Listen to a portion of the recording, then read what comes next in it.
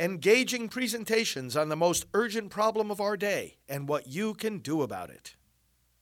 Now, the End Abortion Podcast by Priests for Life. Well, good morning, friends, and welcome to our time of prayer and scripture reflection. I'm pro-life leader Frank Pavone, National Director of Priests for Life, and it's great to have you with us. Let us know that you're here. Let us know where you're from in the comments. Let us know what your prayer intentions are as we proceed here, because we want to pray for you as we all worship the Lord together. So we're going to start with a prayer and then with our first reading and gospel reading that are assigned for today. In the name of the Father, and of the Son, and of the Holy Spirit. Amen.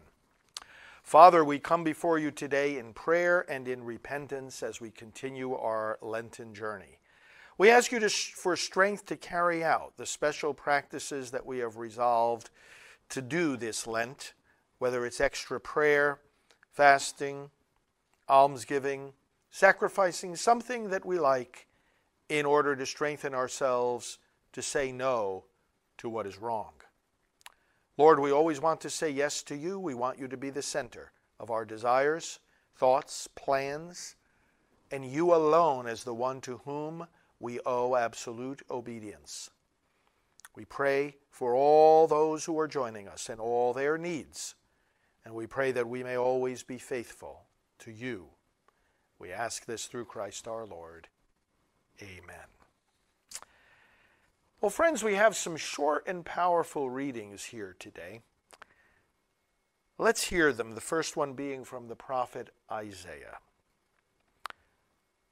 Thus says the Lord, just as from the heavens the rain and snow come down, and do not return there until they have watered the earth, making it fertile and fruitful, giving seed to the one who sows and bread to the one who eats, so shall my word be that goes forth from my mouth.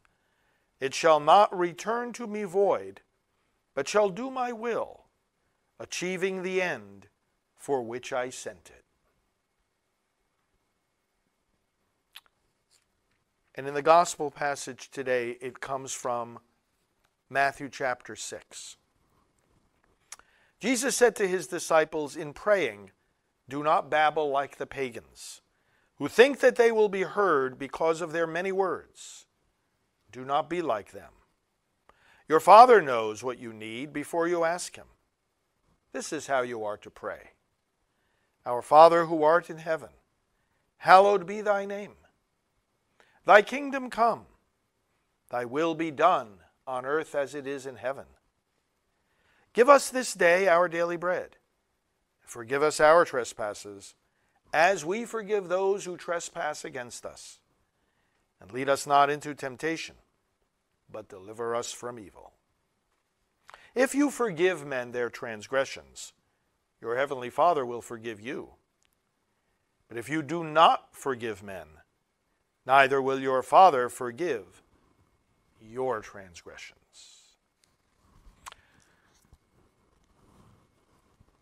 Brothers and sisters, I've often said that the Our Father is a dangerous prayer to say, because in it, we are asking God to use us as the standard and the example for how he's going to treat us. Not to use his own nature and infinite mercy, but to follow our example. Listen to what we're saying. And Jesus elaborates on it here after he gives the prayer. He elaborates on this one point. One line of the prayer is forgive us as we forgive others. It doesn't mean while we forgive others. It means forgive us to the extent that we forgive others. If we forgive others, Lord, generously and completely and wholeheartedly, well then, Lord, we're asking you to forgive us generously, wholeheartedly, and completely. But Lord, watch us carefully, because if we withhold our forgiveness from somebody else, if we hold a grudge, if we take vengeance, if we hate someone in our hearts, if we keep on pounding them for an evil in the past of which they've repented, well then, Lord, you look at us and you do the same thing. Hold on to your grievances against us. Do not forget our sins. Friends, do we want God to forget our sins or not? Do we want him to forget? You know, I think about the story of, was it St. Faustina, or perhaps one of the other saints to whom the Lord appeared, and she wanted to test whether it was the Lord or not. And so she said, tell me the sins I recently confessed, if you are the Lord. And he said, I forgot. He casts our sins, one of the prophets tells us, into the depths of the sea. And one preacher has said, he then puts up a sign that says, no fishing. We can remember our past sins for the sake of fostering humility or renewing our contrition, but not for the sake of dragging us down or making us doubt God's mercy. His mercy is infinite.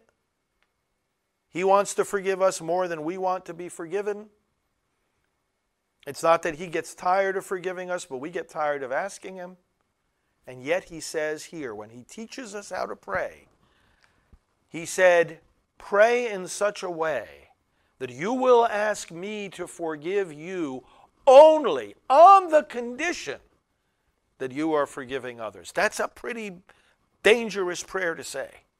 Because if we're holding back any kind of forgiveness, oh, that person hurt me. Oh, what that person did was unjustified. Of course, it may have been unjustified. Forgiveness does not mean justifying evil. It means forgiving. It means putting aside that grievance and asking the Lord to send blessing, not curse, upon the one who hurt you. It's a dangerous prayer to say if we're not forgiving one another from the heart. Because Jesus says, if you do not forgive, neither will your Father forgive you. Let's connect this with the first reading.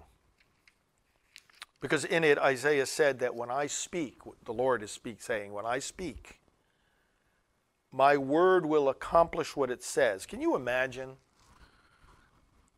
if that were literally true for us? She spoke and the dishes were washed and the laundry was done. But for us, just speaking something, oh, I have to do this or I have to do that. I have to pay my electric bill. If only speaking it made it happen, right? It doesn't. But God's word does. In the beginning he spoke, let there be light, and there was light. It wasn't just a word, a promise. It was an accomplished fact by the fact that he spoke it. In the book of Wisdom, we hear a similar passage about the wisdom of God always being with God.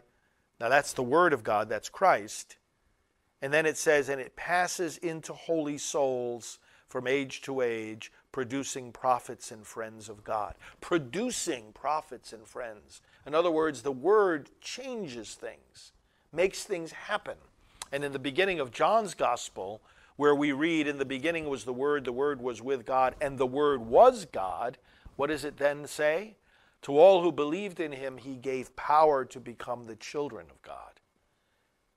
My word accomplishes the end for which I sent it. It does my will. Jesus is the Word of the Father. Didn't he always say, I am here to do the Father's will? That is my meat. That is my food, to do the Father's will. That is my work. This should give us confidence in our ability to fulfill hard commands, like forgiving those who have hurt us. Because the word is not just the command. It's the power to fulfill the command. Understand, when God gives us the commands, he's speaking his word. He said here in Isaiah, when my word goes forth, it shall not return to me void. It'll do what I say. Which means part of his word is his command to us. Forgive your enemies.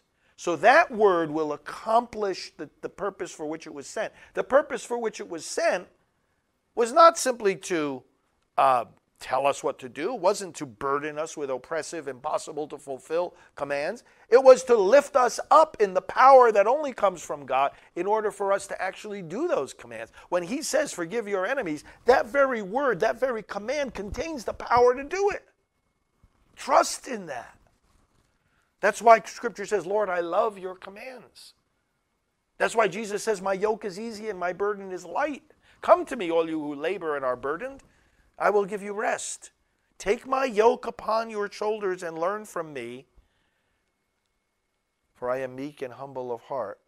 Your souls will find rest, for my yoke is easy and my burden light. Why? Because of what he said here in Isaiah. My word does not return to me void. It accomplishes the purpose for which I sent it. It's not an oppressive command. If he didn't give us the power to fulfill what he commands us to fulfill, then it would be oppressive. Lord, why are you giving us this? Because what Paul was saying about the law, right? You put the burden of the command and people don't have the spirit and the power and the grace to live it. It just becomes a condemnation. Here's what you're supposed to do. See, you're not doing it. You're falling short. You keep betraying. You keep opposing. You keep contradicting the will of the Lord. But this word carries the grace to enable us to fulfill it.